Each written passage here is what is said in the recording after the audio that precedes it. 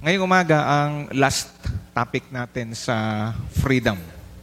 Okay? Last topic natin sa freedom. At ang topic natin ay didiscuss natin about the fruit of freedom. Makikita natin yan sa Galatians. Parang malakas ba yung bass? Malakas ang vibrate eh. Bawas bass.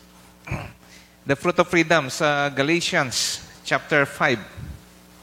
Galatians chapter 5, verses 16 to 26.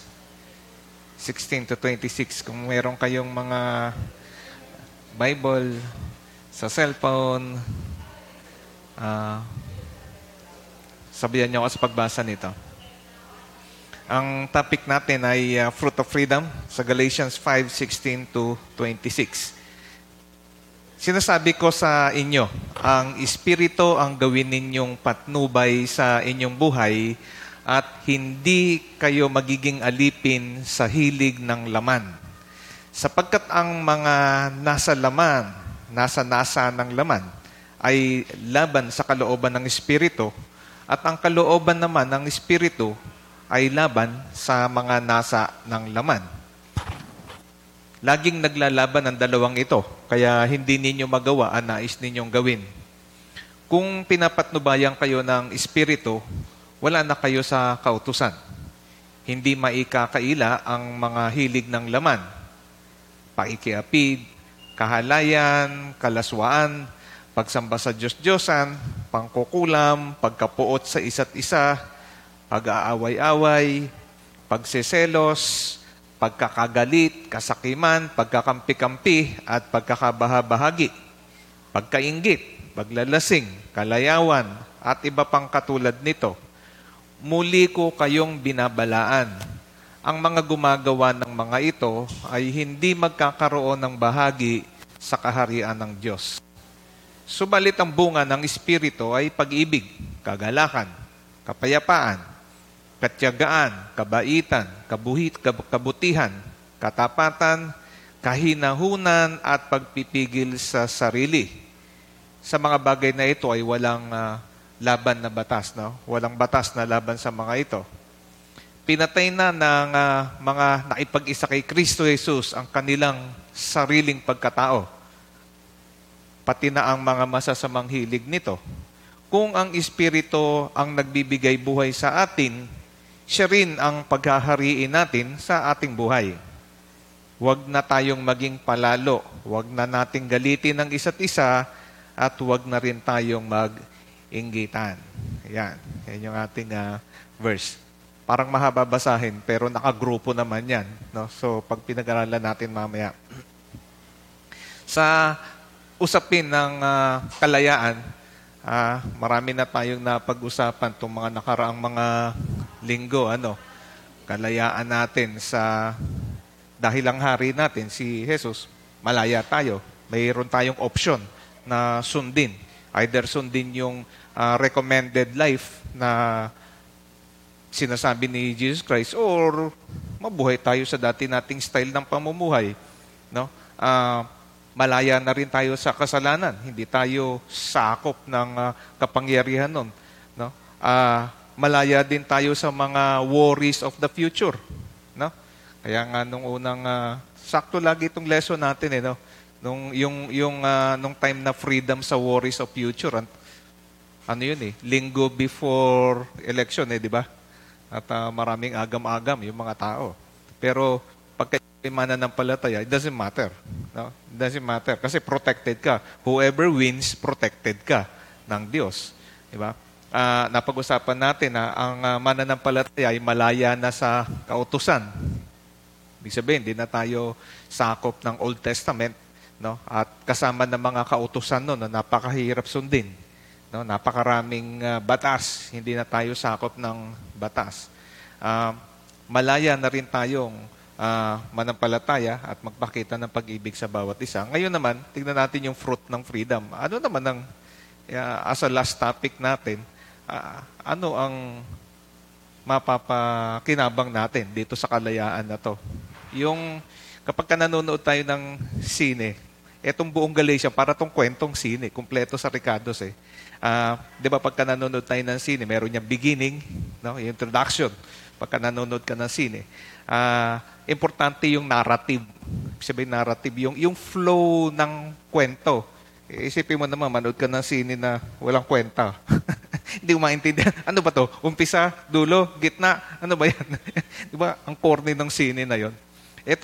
Nung sinulat ni Apostle Paul itong Book of Galatians, para itong kwento na merong umpisa, may narrative.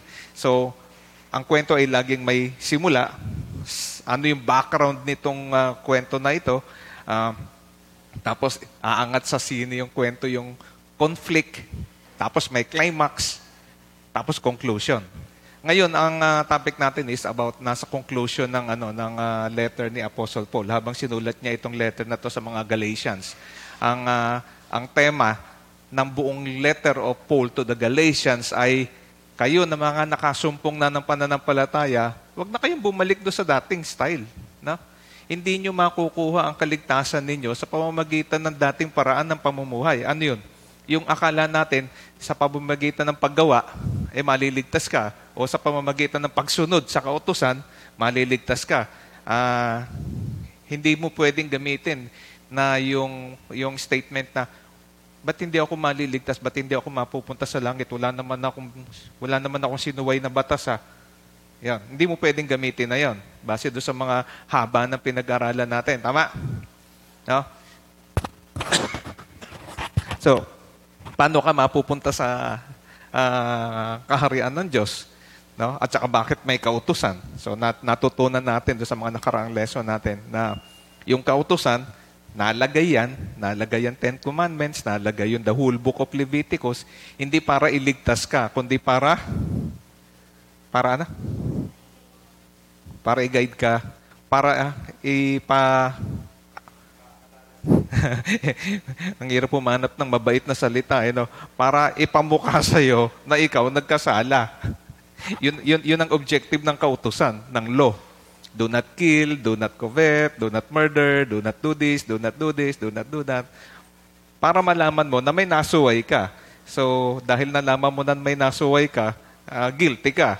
No? Kaya yung kautusan, hindi nakakapagligtas yung kautusan. Ngayon, kung sasabihin mo na susundin ko lahat ng kautusan, imposible. Di ba?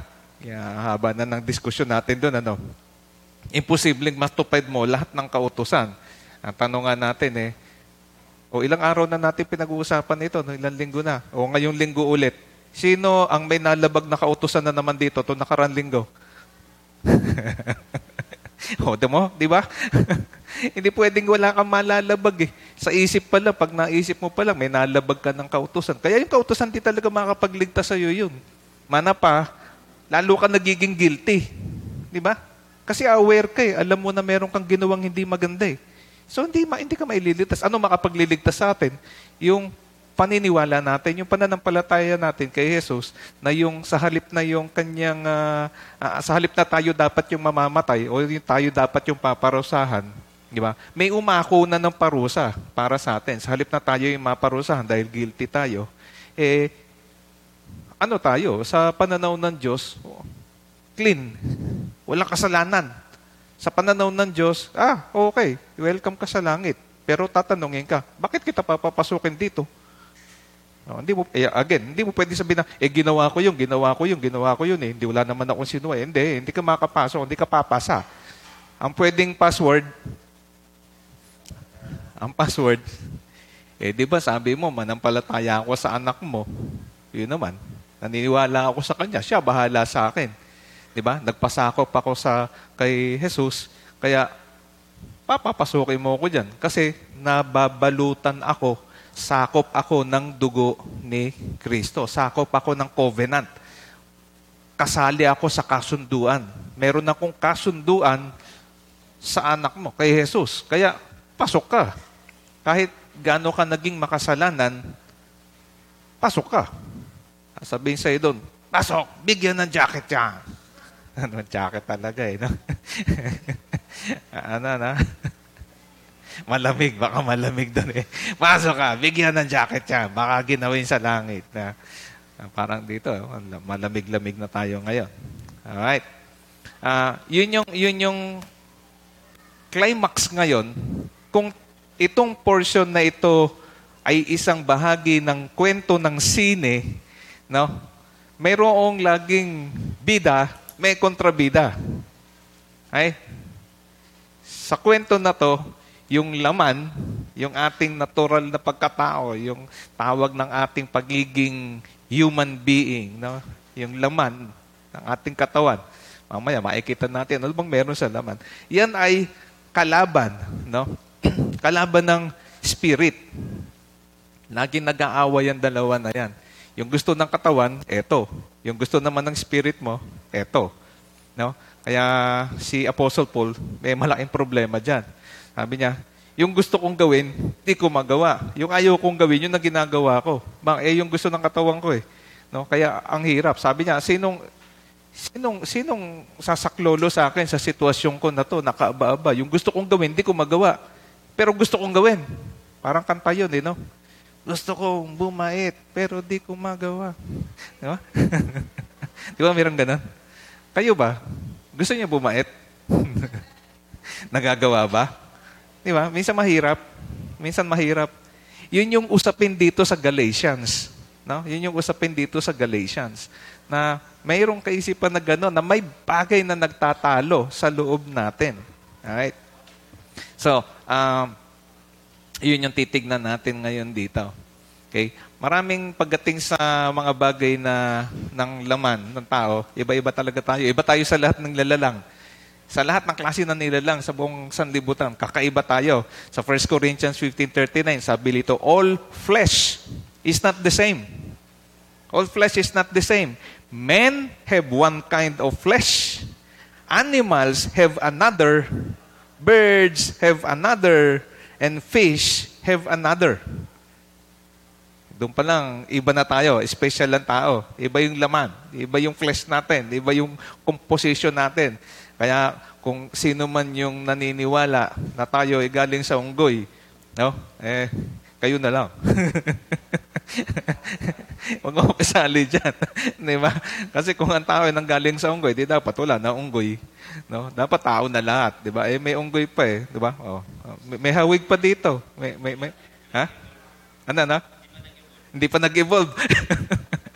Okay? So, ang sabi ng banal na kasulatan, iba-iba yan. Iba-iba. Maging sa himay-may ng laman, iba. Ang DNA, iba. Pero may pagkakahawig. No? May pagkakahawig. Kumari, pagdating sa DNA, about 80% ng DNA natin pareho sa unggoy. 80%. Pero hindi ka pa rin.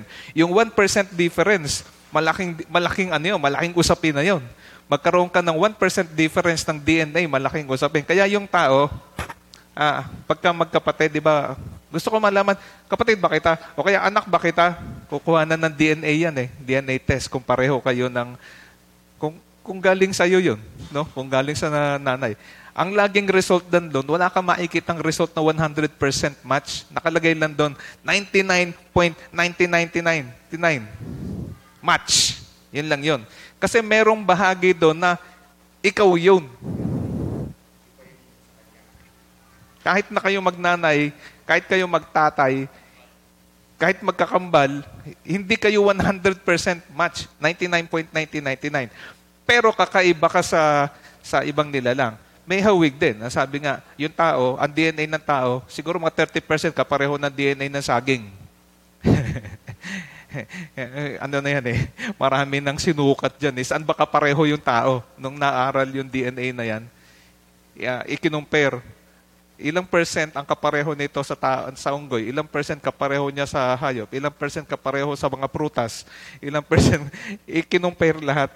Kaya sa saging, about 30% kapareho nyo ng DNA, yung saging. Ay? Bakit? Kasi may mga composition ng ano. Ngayon, iba-iba talaga ang tao. No? Iba-iba. At iba tayo kaya yung composition ng laman, iba. Yung spirit portion ng pagkatao natin, iba din. No? Diba? Kaya nga, danger kapag mali na ating naging pananaw tungkol sa ating pagiging tao. No? Kung saan ka galing. Special tayo. Okay. Now, there is physical life and there's spiritual life. Spiritual thing. So I say, Verse 16 natin. Walk by the Spirit. You walk by the Spirit. Ang kausap na rito ni Apostle Paul, mga mananampalataya na. You walk by the Spirit and you will not gratify the desires of the flesh. Ano yung technique para mabuhay tayo na maayos, na ayon sa kalooban ng Diyos? Sabi ko sa inyo, gawin ninyong patnubay sa inyong pamumuhay ang Espiritu. Yung Espiritu na binigay sa atin ng Diyos, di ba, kapag tumanggap kay Jesus Christ, yun yung mga verses na binasa natin. Once na tumanggap ka kay Jesus Christ at nakasama ka niya sa pagiging isa sa kanyang kamatayan at naging kaisa ka niya rin sa pagkabuhay na maguli, saan nangyayari yun? Saan nangyari? During baptism. No? Doon nangyayari yun. Ano ang requirement bago ka mabaptize? Kailangan alam mo muna yung ginagawa mo. Di ba? Ibig sabihin, dapat nakarinig ka muna ng salita ng Diyos, yung napainggang mong salita ng Diyos, sasabihin mo, oo nga, no, may katwiran. Paniniwalaan mo kasi may katwiran yung sinasabi ng salita ng Diyos. Kapag ka napansin mo na, oo nga, may katwiran nga yun. Totoo nga yung sinasabi niya na, nagkasala nga ako kung nagkasala ka, kailangan mo na tagapagligtas. No? At habang nababasa mo yung banal na kasulatan, nababasa mo siya, hearing, di ba? And then belief comes in. Susunod yung belief na mukhang kailangan ko nga ng tagapagligtas. Sige na nga, suko, surrender ako. Magbabagong buhay na ako. Tapos, yung pangako ng Diyos na kaligtasan, yung pagiging sakop, yung masakop ka ng dugo niya, no? Na siya yung redemptive blood. Magpapasakop ka. Paano mangyayari yun? Yun siya sabi ni sa bautismo. Kung nakasama ka niya in the likeness of His death, you shall also be one with Him in the likeness of His resurrection. So yung baptism, nagkakaroon lang ng effect kapag ikaw ay naniniwala. Pero kung hindi ka naman nakarinig ng salita ng Panginoon, nagpabaptize ka, no effect. No effect. Walang magic dun sa tubig. Ang magic ay nandun sa pananampalataya. Okay? Malinaw ha? Mamaya, nag-i-invite kayo ng kaibigan nyo. Alika, pabaptize ka na para maligtas ka. Sasabihin niya, ano yun? Basta. Basta. Ano basta? Pwede ba yun? Basta. Hindi ubra yun. No? Hindi pwedeng basta. Dapat alam niya yung ginagawa niya kung bakit siya nagpapabautismo. At kapag ka nabautismo, kasi sabi sa atin, napakinabang natin, yung bahagi ng Diyos, yung Holy Spirit, ay nagiging kaisa natin at nag-i-indwell sa atin. So, ang tao ay composed ng tatlong bagay. Body, soul, and spirit. The Spirit of God now comes into us, being one with our body. Yun yung guarantee natin. Yun yung sinasabi na, ito yung seal guaranteeing your redemption in the future. Yun yung Holy Spirit. Once nasa iyo yun, garantisado ka. May selyo ka seal of quality. Kaya pagka pupunta na sa langit, bakit kita papapasukin sa langit? Asan yung seal? Di ba? Asan yung seal of quality? Parang sa atin, di ba? Hanap ka ng seal of quality. Ikaw ba, anak ko? Sasabihin ng Diyos sa taas. Anak na ba kita? Yes. Asan yung seal? Wala naman yung Holy Spirit sa iyo. Hindi ka pwede. Pero pag nasa iyo yung Holy Spirit, pasok ka. Now, pagkatapos na mabautismo ng tao, kailangan mo na ngayon lumakad sa kapinabaguhan ng buhay. Yun yung susunod na step doon. Okay? Yun yung susunod na step. Teka, baka malampas ako sa time. Okay? First step, hearing, believing, repentance, change your life, be baptized, and then walk in the newness of life. Lalakad ka ngayon sa takbuhin ng buhay Kristiyano. Madali ba yun? Yun ang topic natin. Paano kung magagawa yun? Bilang Kristiyano, paano ba nagiging totoong nagbabagong buhay ang tao? Pagkalublob sa'yo, ano nangyari? Nabago ka ba? Nalinis ka. Yes. Nalinis ka sa kasalanan mo. Hindi na credited, hindi na taken against you yung kasalanan mo. Pero pag-ahon mo, babalik ka na sa bahay mo. Bukas babalik ka na sa trabaho mo. Di ba? Pagbalik mo sa bahay mo, kasama mo na naman uli yung mga kasama mo sa bahay. Makikita mo na naman uli yung kapitbahay mong di mo gusto. Di ba? Pagbalik mo sa trabaho, makakasama mo na naman yung mga katrabaho na mga gusto mo at saka yung mga hindi mo gusto. Andun ka uli sa mundo. Paano ka ngayon mabubuhay sa gitna ng mundo na ito? Paano ka magbabago? Ito yung sinasabi dito. Kung susundin ninyo ang palatuntunan, kung ang Espiritu ng Diyos, ang gabay, natatanggapin ninyong gabay sa inyong pamumuhay, makakagawa ka ng mabuti. Diba? Magiging okay kayo. Hindi na kayo magiging alipin sa hilig ng laman. You will not gratify mamaya, pupunta tayo ano ba yung mga gusto ng laman? Ayan, laman ka ng laman eh. Ano ba yung gusto ng laman? Ayan. Ano ba gusto ng katawan nyo? Ano ba gusto ng katawan nyo? Alam nyo ba? Pleasure. Ano pa? Pleasure. Ano pa gusto? Yung alam nyo muna. Kuwari, di pa tayo nagba-Bible study. Ano ba yung gusto ng katawan nyo? Ano yung hilig ng laman nyo? Mga kuya dyan sa likod. Mga ate dyan. Ano ba yung gusto ng laman? Pagkain. Kumain ng kumain. Ano Betamax? Betamax yung ano? Yung dugo. Kumain ng kumain. Meron ako kanina umaga, may usapin di ba? Sa TV, nakita mo pala sa TV, may usapin na agad yung mga topic doon, no? May mga topic na agad ng usapin Kasi pag nagbe-breakfast ako, nood ka ng news. Diba? Talaga naman yung mga tao ko, ano-ano gusto Di ba? Yung iba naman sa atin gusto matulog. Di ba? Pahinga. Di ba? Yan. Mamaya, isa-isahin natin yan. Okay? Because the flesh desires what is contrary to the Spirit, and the Spirit what is contrary to the flesh. Romans 7:7. What shall we say? Sabi dito. Is the law sin? Certainly not.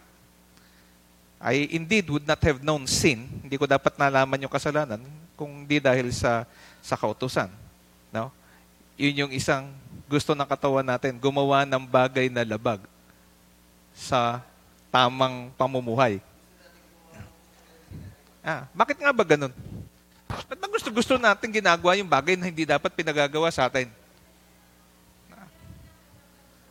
Naku, patay tayo dyan. Masarap daw ang bawal. Di ba? Napansin nyo yan? Kung ano yung sinasabing huwag gawin, bakit nga ba ganun yung tao yun ang ginagawa? Ang hirap intindihin, di ba? Bakit mo ginagawa yun?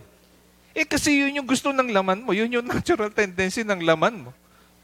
Yun yung sinasabi. Pag nagutom, gutom. Pero kapag ka ikaw ay inaalihan ng espiritu, ng mabuting espiritu, kahit nagugutom ka, pwede mong i-give up yung pagkagutom mo para gumawa ng mabuti sa ibang tao. Ayun yun. Pero kung walang Espiritu ng Diyos na gumagabay sa'yo, pag nagutom ka at may nakita kang ibang tao na nagugutom, abay pakialam ko sa'yo, nagugutom ako. Ang susundin ko yung katawan ko. Di ba? Yun yung gusto ng laman.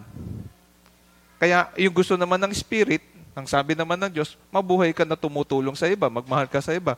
Kaya pag napadaan ka sa mga nangangailangan, di ba yung naikwento sa inyo dati? Nag-aaway, may nagtatalo sa loob mo, sa kaloob-looban mo na, tutulungan ko ba yun? O pag tinulungan ko yun, malilate ako sa office. Kaya, kukunti na nga pera ko. Pag binigay ko sa kanya yung pera ko, di maglalakad ako pa uwi. Alis sa dalawa ngayon. Ano yung gusto ng sarili ko o yung gusto ng Diyos na gawin ko? Kapag ginawa natin, kung ang Espiritu ang patnubay natin sa ating buhay, hindi ka magiging alipin ng hilig ng laman, may option ka na gawin yung mabuti. Yan kung kilala mo yung Spirit ng Diyos o nasa iyo yung Spirit ng Diyos. Diba? Ayun yun. Because the flesh desires what is contrary to the Spirit, and the Spirit what is contrary to the flesh. Kasi kaya nga lumabas yung kautusan do not do this, do not do that, do not do this. Pero ang sinasabi ng banal na kasulatan, ang buong kautusan, nasasakop lang ng isa. Mahalin mo yung kapwa mo. Dati, wag, puro wag. Narinig ko na rin yan lagi sa mga tao. Puro na lang wag, puro na lang wag. O sige, alisin natin yung wag. New Testament na tayo. Ang sabi sa New Testament, kalimutan mo yung kautusan. Kalimutan mo yung mga wag, wag, wag. Ano na rule ngayon? Ito na yung bagong rule. Mahalin mo na yung kapatid mo. Pareho naman kautusan yun di ba? Siguro, alam ng Diyos yung mga tao, pag sinabing wag, yun ang gagawin niya. Pero iutos mo sa kanya yung gagawin niya, mas gagawin niya. You know why? Psychology din kasi, part ng psychology yan Yung mind ng tao, hindi respond doon sa word na wag. Tama ba? Hindi siya responsive doon kasi walang picture. Interestingly, yung mind ng tao, nagre-respond pagka na-visualize niya yung gusto mong ipagawa sa kanya. Kaya, kunwari, pag sinabi mong wag to ihulog. Wag mo ilaglag tong cellphone. Mari, bibigay mo sa bata. Wag mong ihuhulog Wag mong ihuhulog. Ano yung picture ng wag ihulog?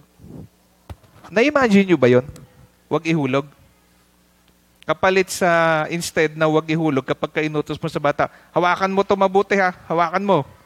Yung hawakan, may picture. Na-imagine nyo? Na-imagine nyo? Yung wag ihulog. Ano yun?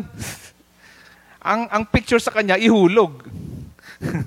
Yung ihulog, yung bitawan, may picture yun Action word yun Bitawan, may picture. Hawakan, may picture. Bitawan, may picture.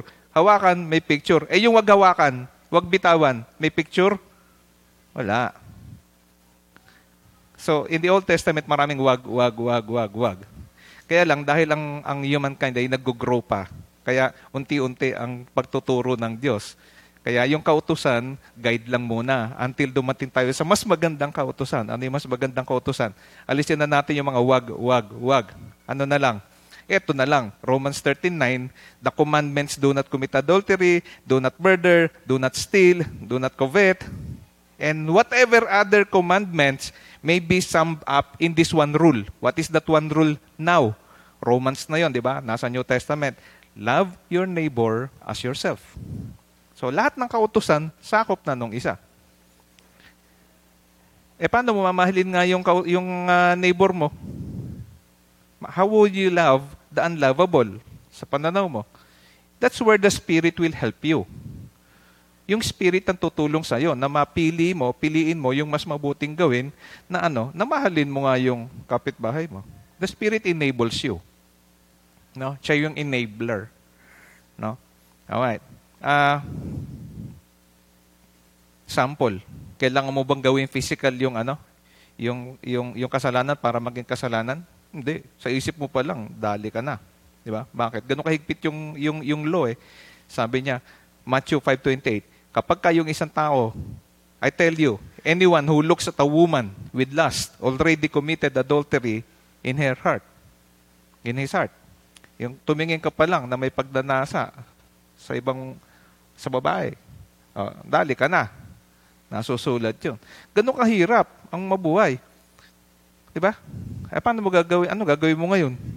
Di dapat yung kaisipan mo, punuin mo ng mga bagay, gawin mong busy para hindi mo makita yung, at saka huwag ka kasing tingin ng tingin kung saan-saan. Kayo naman mga babaita kayo, umayos-ayos kayo. Diba?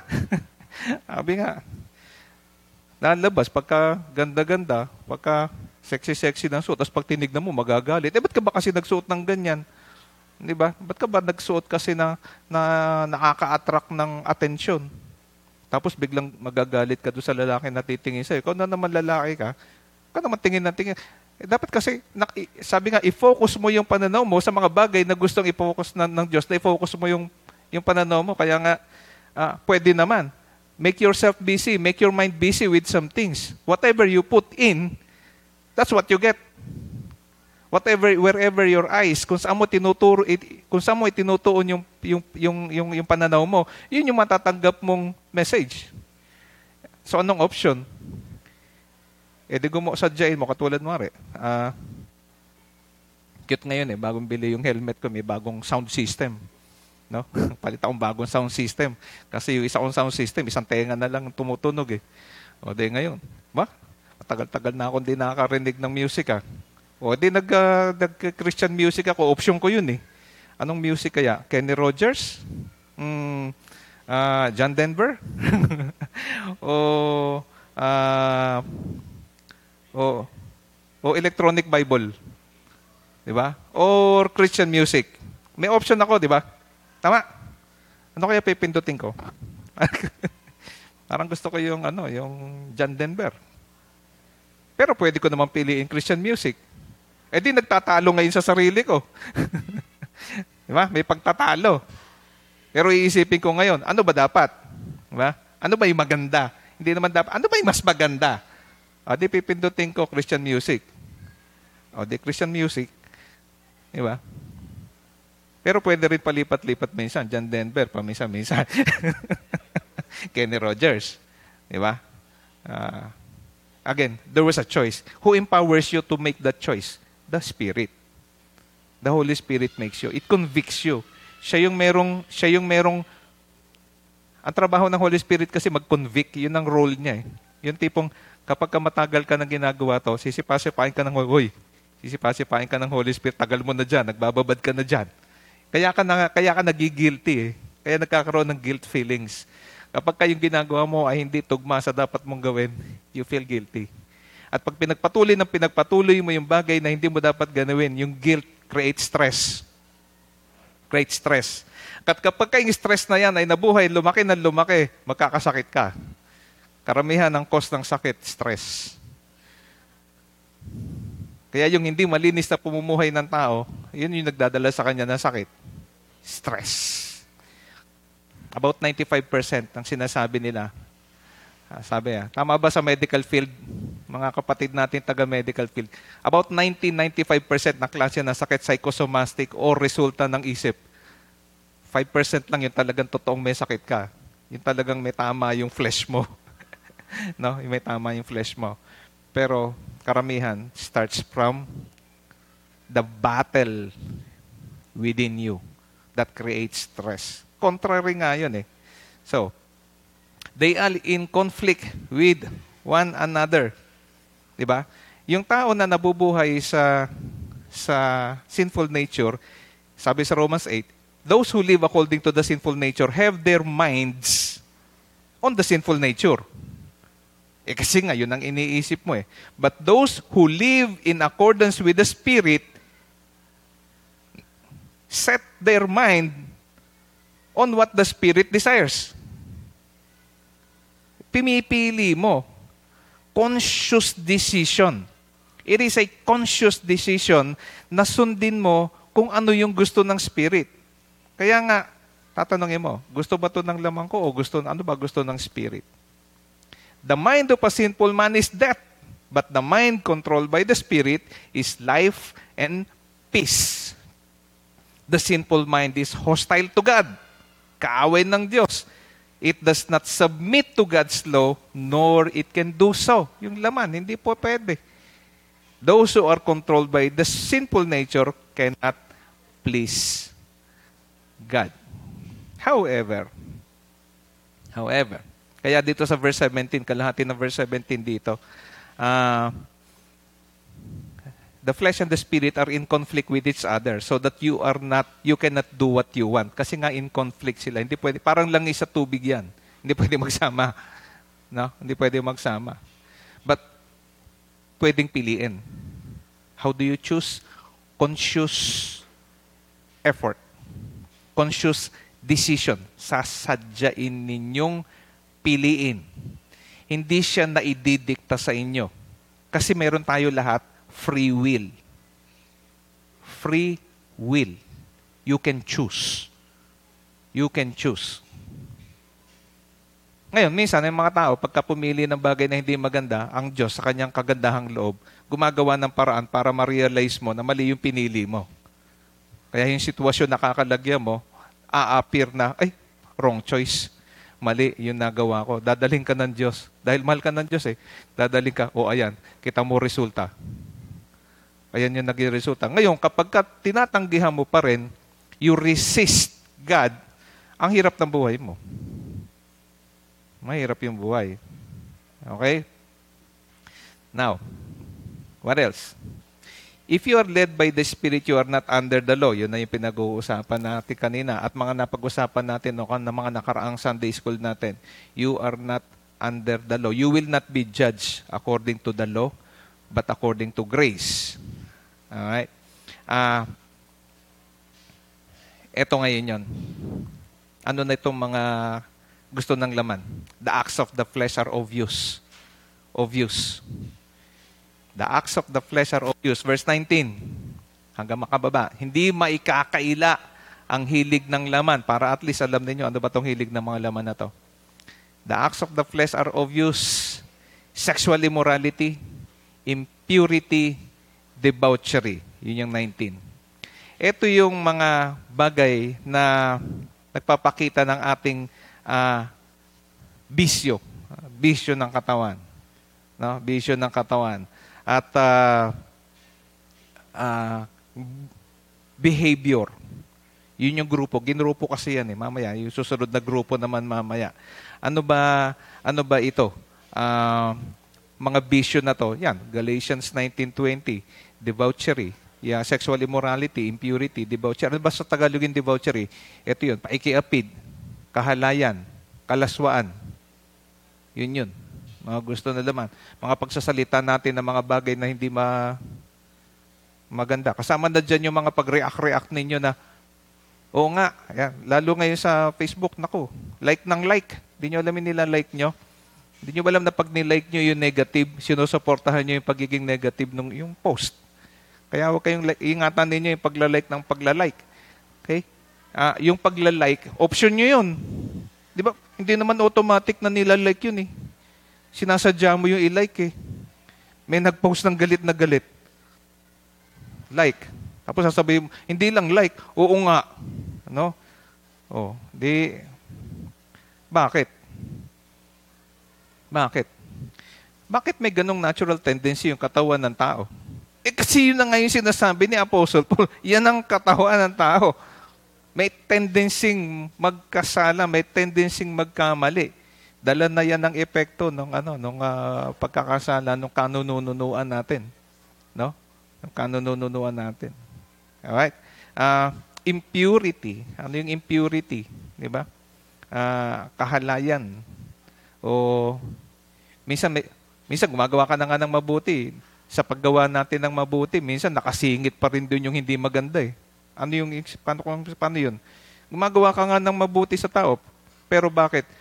Kasi meron kang ulterior motive sa likod na, gagawin ko tang mabuti para may utang na loob siya sa akin, para sa susunod, hindi siya makakatanggi. Naku, hindi pala pure yung intention ng pagtulong mo. Di ba? Hindi pala pure. Impurity. Laging nauuna pa rin pala yung sarili, hindi pala inuuna yung pagtulong, nauuna pa rin yung sarili. Kaya ka gagawa ng mabuti dahil doon. O kaya ka gumagawa ng mabuti para hindi ka mapunta sa hell. Di selfish pa rin yun. Dapat kung gumagawa ka ng mabuti para i-please mo yung Diyos mo. O kaya kung ikaw ay anak, gumagawa ka ng mabuti para matuwa yung magulang. Hindi yung, gagawa ako mabuti. Kasi pag di ako gumawa mabuti, wala na ako allowance bukas. Ano ang nangingibabaw doon? Hindi sarili pa rin. Tama? Tama ba hindi? Pero kung gagawa ka ng mabuti, Mami, ako na maghuhugas ng plato. Mami, ako na maglalaba. Daddy, ako na magagawa nito. Daddy, ako na maghuhugas ng kotse. Yan. Bakit? Lang. Gusto ko lang. Gusto lang kita pasayahin. Baka sabihin sa'yo yung tatay mo, anong nakain mo? Hindi ka naman ganyan dati. Kung naging Kristiyano ka na, yun. Nagiging iba na yung motivation sa paggawa mo, hindi na sarili, kundi ang motivation mo ay dahil gusto mong magbigay ng kaligayahan sa magulang mo or sa boss mo or whoever. In our situation, in our spiritual life, you want to please God. Gusto mong matuwa ang Diyos sa'yo. Dahil alam mo, pagka natuwa ang Diyos sa'yo, kung yung magulang nga sa mundo na to, pagka natuwa, ikaw na binibigay, di ba? Tama ba? Tama ba? Yung Diyos pa kaya na unlimited ang resources? Pag sinabi mong unlimited, kanya lahat o buong mundo. Siya pa ba naman yung magkait sa'yo na magbigay ng kailangan mo kung pasasayahin mo siya? Hindi masyadong malayo ang naunawain yung konsepto na yon. laging ang pag nagtuturo sa atin ng Diyos, mga bagay na naintindihan natin. Kaya nga sinasabi niya, kung yung magnanakaw nga, nagbibigay ng mabuti sa anak niya, yung Diyos pa kaya? Diba? Which is totoo. May kakilala kayo mga salbahe? May kakilala kayo? Yung mga known na salbahe, ha? May kakilala kayo? Ako, marami. Oo. Pero pag pumunta ka sa bahay niya, naku, ang bait sa anak. May pasalubong lagi sa anak. Pero alam mo, salbahe to. Ako, alam ko, salbahe siya. Kaya nga, pagkasama namin, ingat kami dahil baka madamay kami. Salbahe nga eh. Pero pag uwi niya, nako. Hindi mo masasabi na parang ibang tao to. Hindi ito yung taong kilala ko. Because they can do that. Kung ang Diyos pa, nabiggawan mo ng mabuti, pasayahin mo. Siya pa ba naman yung hindi kaya magbigay sa'yo ng mabuting bagay? Kanya nga yung lahat yun. Sexual immorality. Itong sexual immorality ay sama na rito yung pakikiapid. Itong sexual immorality, isa ito sa mga kasalanan na napakalalim sa banal na kasulatan kapag itong pinag-uusapan. Malalim ang impact ng kasalanan na ito. Bakit? Lahat yung mga bagay, mayroong mga bahagi ng banal na kasulatan na nagsasabi na kapag gumawa ka ng kasalanan na yan, hindi lamang ikaw ang nagkakasala sa labas ng katawan mo. Tama? 1 Corinthians 6:18. Ano sabi rito? Flee from sexual immorality. Why? All other sins that a man commits are outside his body. But he who sins sexually sins against his own body. Basta yun sa Tagalog. 1 Corinthians 6:18. Ano meron dyan?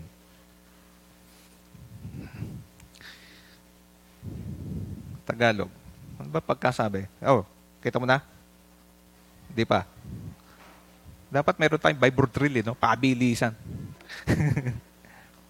Kapag ka daw nagkasala ka ng pagka ginawa mo yan, hindi siya katulad, Ah.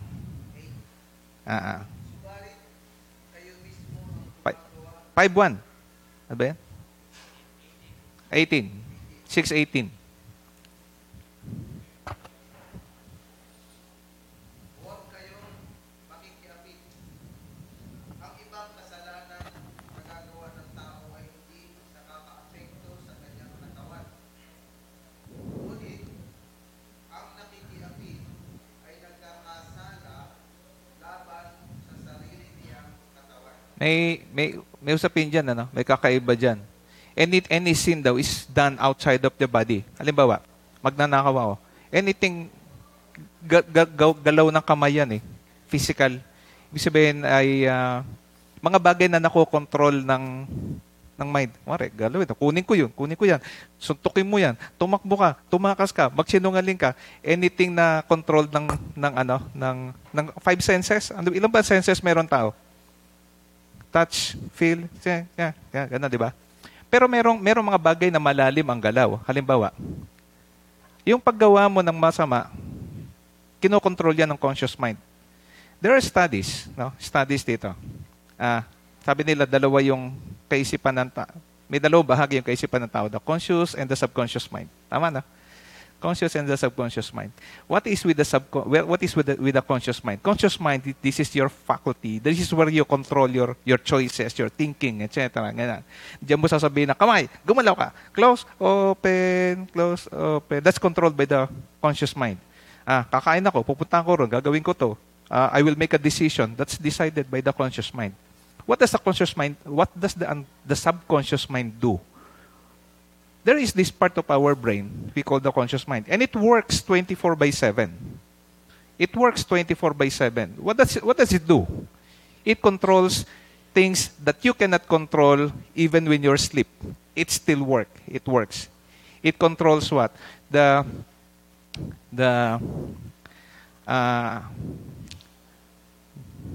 controls of your heartbeat. That's controlled by the subconscious. The autonomic nervous system is controlled by the subconscious mind. It's controlled by the subconscious mind. Autonomic. Meron pang dalawang bagay na controlled ng subconscious. Feelings. Feelings is not controlled by the conscious mind. Feelings is controlled by the subconscious mind. Kaya, minsan, kahit makita ka ng bagay na to, pag nakita mo dito sa tao na to, hindi sumasama ang loob mo. Pero pag ginawa sa iyo ng tao na to, sumasama ang loob mo. Bakit? Because it comes from deep within your mind. The feelings. The subconscious mind gets all the experiences that you have at i-recall niya yung kanyang sinasabi, yung nangyari sa iyo dati, ganito, ganyan din yan. Tapos saka sasama ang loob mo. So feelings are controlled by the subconscious mind. There's another thing that is primarily controlled by the subconscious mind. Bago pala magtrabaho din yung subconscious mind, sinasabi niya muna, ang trabaho niya, pagdating sa yung relationship ng conscious and subconscious, ang sinasabi lang lagi ng subconscious mind ay, yes. Pag sinabi ng conscious mind, hindi ko kaya yan. Conscious mind yun. Hindi ko kayang gawin yan. Pag sinabi mong, hindi ko kayang gawin yan, sabi ng conscious mind, ng subconscious, oo nga, di mo nga kaya yan. Pag sinabi mong, kaya ko yan, sasabihin ng subconscious, oo nga, kaya mo yan. Yun lang ang trabaho mag-support system siya. Hindi ko kaya yan. Ay, oo, kaya. Kaya pag sinabi mong, nakakatakot yun. Oo nga, nakakatakot yun. So, pag sinabi niya nakatakot at nag-align yung subconscious at subconscious mind, doon na unti-unting titibok na ng mabilis yung puso mo, dudug, which you cannot control by the conscious mind. Ikaw nga, sige nga, pabilisin mo nga yung tibok ng puso mo. You cannot. Because it is not controlled by the conscious mind. It's controlled by the subconscious mind. But if your conscious mind chooses to believe what you want to believe, the subconscious mind will respond. It will support what you feel. It gives you the feeling. It gives you the feeling. Now, what else is controlled under the subconscious mind? Sexual desire. Sexual desire. Halimbawa, sa lalaki. Iisa lang naman ng bata dito. No? Adult class naman tayo, di ba? Bata ka. Ilan taon ka na? Kayo? Ha? 16? O sige. Napag-aralan yun na to. Adult class tayo. O sa lalaki. Mga lalaki. Mga may asawa dito. Pag sinabi nyo, patayo. Mapapatayo nyo? Hindi. Cannot. Sabi mo, mga sabihin ni Mrs., tabi tayo. Pwede mong utusan? Mga asawa rito, pwede? Hindi pwede. Hindi siya katulad ng close open. Close open, close open. Up and down, up and down. Hindi pwede. Hindi na uutusan. Sino nagko-command doon? The subconscious mind. Pero anong kailangan para yung subconscious mind sabihan niya yung system mo, the autonomic nervous system, to respond so that you can do what you are supposed to do as your duty to your wife. It should be aligned. Alright?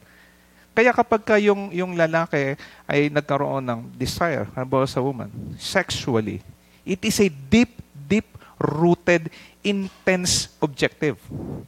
Kaya pag sinabi ng lalaki na, I love you, o kaya na-attract siya sa'yo, ibig sabihin, 100% of his whole being is into it. 100% of his being is into you.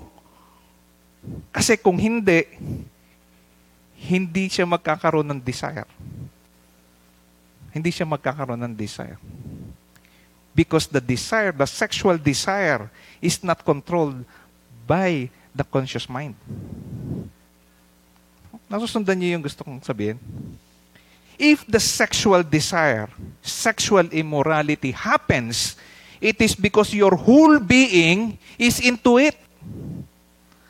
Your conscious and your subconscious mind. So nakikita niyo yung gravity ng sin na yon? You understand the gravity of that sin? That sin is triggered by your whole being, your whole person, the conscious and the subconscious mind. Kaya sinasabi diyan, kung yung ibang mga kasalanan na nagagawa ng tao, it's just because of your conscious mind. Pinili mo, nakita ko, gusto ko itong agawin. Agawin ko yan, akin na yan. Conscious mind ang may control. Pero yung sabihin ko na, type ko yung girl na yun Kahit may asawa na ako, kahit wala pang asawa ka na, napili mo. Parang type ko yun Tapos, nagalit si Manoy. Ibig sabihin, 100% nandun ka. Hanggang kaila-ilaliman ng kaisipan mo, nandun sa paggawa ng kasalanan na yun. Kanya? Kaya yung sexual immorality, napakalaking offense. Kaya ito mo sinabi, all other sins committed by people are done outside of his body, but if he sins sexually, hindi nakaka-apekto sa katawan yung ibang trabaho. Pero kapag sexual immorality ang pinag-usapan, it affects your innermost being. Your innermost being. Okay? Kaya, nakakaintindihan ba tayo doon? Ano yung sinasabi nito? So, be careful. Yan ang pinakamalakas ang temptation. Not only with men, but also with women. It's the same.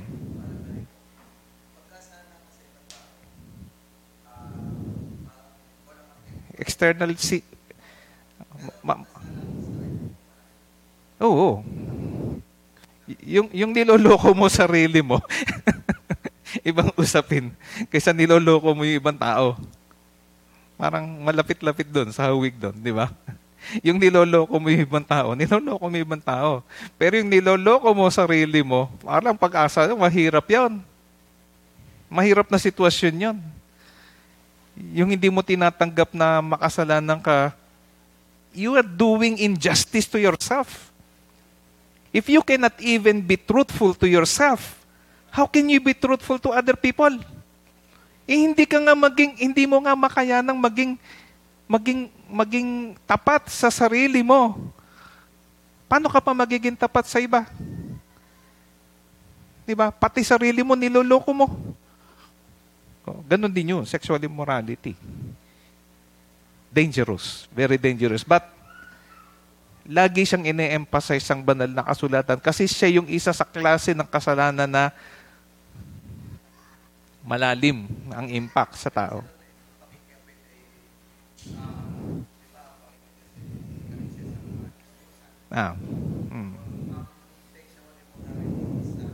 Nakahanay siya ron Nakahanay siya doon. Doon siya nakahanay. Pagsamba sa Diyos-Diyosan. Hindi siya nakahanay sa iba. Okay, so that's about motive. So the next group, siguro naman sobra na tayo doon. Alam niyo na yan. The next group is idolatry, witchcraft. The second group is concerned about idolatrous acts of worship. Yung merong kang mas pinapahalaga na kaisipan kaysa sa kaisipan ng Diyos. No, idolatry. And idolatry comes in many form. No? Simula sa pag-idolize ng tao, mas naniniwala ka kay Confucius kaysa sa Diyos, o mas naniniwala ka kay Gautama Buddha, no? O mas naniniwala ka doon sa baka na kinortehan, no? Pag napunta ka sa bandang India, sasamba ka na sa baka, mas magaling tong baka. Yung Hindu, no? Yung Hindu na naniniwala sa Krishna kung ano-ano man. Pero sa totoo, sa kanilang kaila-ilaliman, ang pinaka malalim na Diyos nila yung pagong No? Kaya ang paniwala nila, yung mundo, nakatungtong sa likod ng pagong. Nakapatong sa likod ng pagong. No? Kaya yung pagong, pagka gumalaw daw, nagkakalindol. No? Yun ang kanilang paniwala sa pagong. Isa nakatungtong yung pagong na yon. Di sa isa pang pagong. Diba? Isa nakatuntong yung pagong. Isa pang pagong, hanggang doon sa kapagong-pagbungan. Ang hirap intindihin nun. No? Kumpara sa ating pananampalataya, ang tanong natin, saan nag-umpisa ang Diyos? Nagaling everlasting to everlasting. Di mas madali nang tanggapin yung from everlasting to everlasting kaysa sa kapagong-pagungan. Kasi walang katapusang pagong yun sa ilalim. Yung mundo nakatungtong sa pagong. Di ba? Kaya kung maniniwala ka sa mga idols, isang napakalaking offense sa Diyos, yung maniwala ka sa idols. Alright? And witchcraft. Ano yung witchcraft na yan? Totoo yan, yung witchcraft. Hindi yan biro-biro. The use of extra supernatural spiritual being is true and existing in our environment, and people who does that is abominable to God. That action is abominable to God. That's true. Witchcraft. Alright? The next group is yung group of treatment. How do we treat others? Meron na lang akong 3 minutes. How do we treat others? Hatred, discord, pag-aaway-away, jealousy. Ba sabi sa Tagalog? 20? 20. Group 20. Sabi sa Tagalog. Ano nga yun? Pagsamba sa Diyos-Diyosan, pangkukulam, pagkapuot sa isa't isa, pag-aaway-away, pagsiselos, pagkakagalit, kasakiman, pagkakampi-kampi. Uy! Tapos na ba yung pagkakampi-kampi niya? Tapos na ba? Hindi. Tapos na ba tayo sa pagkakampi-kampi? Yung nanalo, nagyayabang pa rin. Yung natalo, nagngunguy-nguy pa rin. Ayaw pa mag-concede. Meron pa bang pagkakampi-kampi ngayon? Dapat wala na. Dapat wala na. Okay? Dahil dun sa bahagi na yon, di ba? Sa pagkakapuot sa isa't isa, nag-aaway-away, pag-aaway-away, pagsiselos, yan, pagkagalit, kasakiman, pagkakampi-kampi, pagkakabahabahagi. Di ba? Pagkakabahabahagi. Bahabahagi pa ba tayo ngayon? Iwalay pa. Di ba? Ano gagawin mo bilang Kristiyano? Ngayon, tapos na ang eleksyon. Wala nang pagkakabahabahagi dapat. Move on. Whether pro or against, move on. Hindi yun makakristyanong pamumuhay. Yung patuloy ka pa rin na nagkokos ng pagbabahabahagi. Whether ikaw ay winning party at nagpatuloy na gumagawa ka ng usapin na nakaka-offend sa iba, hindi yun isang buhay, pagpapakita ng buhay Kristiyano. Kung BBM, nanalo ka, o di, mabuhay ka ng maayos, gumawa ka ng ayos, huwag ka naman lait na, kumusta yung presidente mo? Yung ba presidente mo talo? Hello? Wala na yon. Nagkokos ka ng away. Okay? Pagkainggit, taluin na natin sa verse 21, pagkainggit, paglalasing, kalayawan, at iba pang katulad nito. Muli, binabalaan ko kayo. Bakit sinabi ni Apostle Paul na binabalaan ko kayo? Nabanggit niya na ito sa Galatians sa mga ibang pagkakataon. Kaya sinasabi, minsan masasabi siguro natin, paulit-ulit. Paulit-ulit yung warning. Talaga, paulit-ulit. Si Apostle Paul nga paulit-ulit. Kaya nga, sinasabi niya, binabalaan ko kayo. Muli ko kayong binabalaan. Ang gumagawa ng mga ito'y hindi magkakaroon ng bahagi sa kaharian ng Diyos. Subalit ang bunga ng Espiritu, yan. Kung mabubuhay kayo sa bunga sa Spirit, ito yun naman yung mapapakinabang ninyo. The fruit of the Spirit is love, joy, peace. Love, joy, peace. Yan ang bunga niya. Joy. Ang joy na pinapakita dito ay joy na hindi lamang dahil walang hindi magandang bagay na nangyayari sa inyo o walang kalungkutan.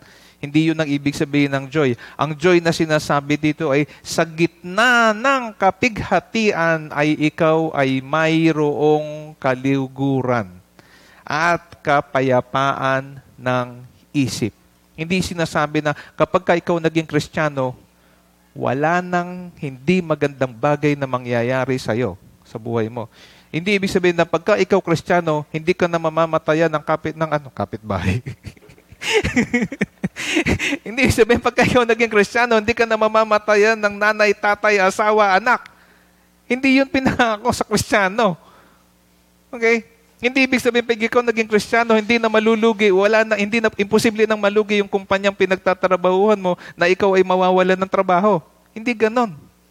Hindi ganon. Hindi pinangako na kapag ka naging Kristiyano, wala nang gera yung bansa. Yung bansa mo hindi papasok sa gera.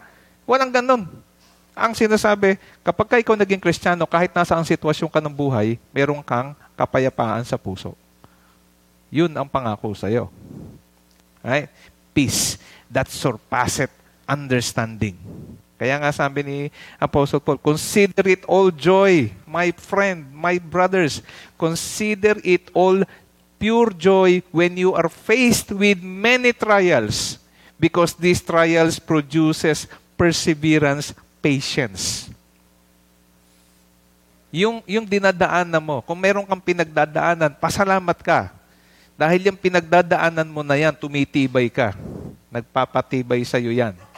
Kung ano man yung pinagdadaanan mo na yan, hindi yan sumpa sa'yo. Practice yan.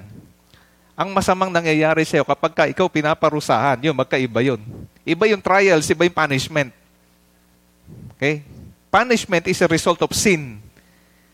Trials is an exercise. Para siyang quiz.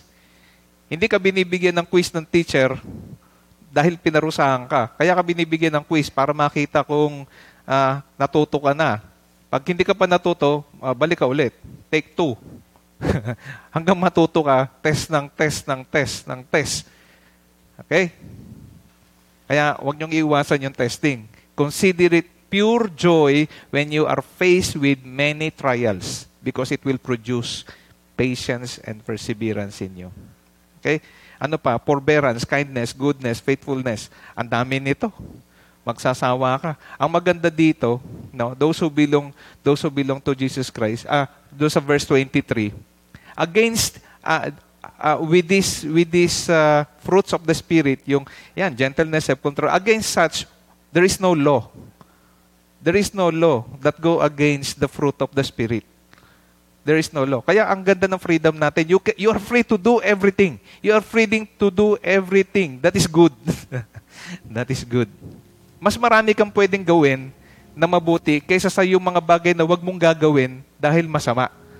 Mas maraming di hamak ang bagay na pwede mong gawin na mabuti kaysa sa mga bagay na gagawin mong masama.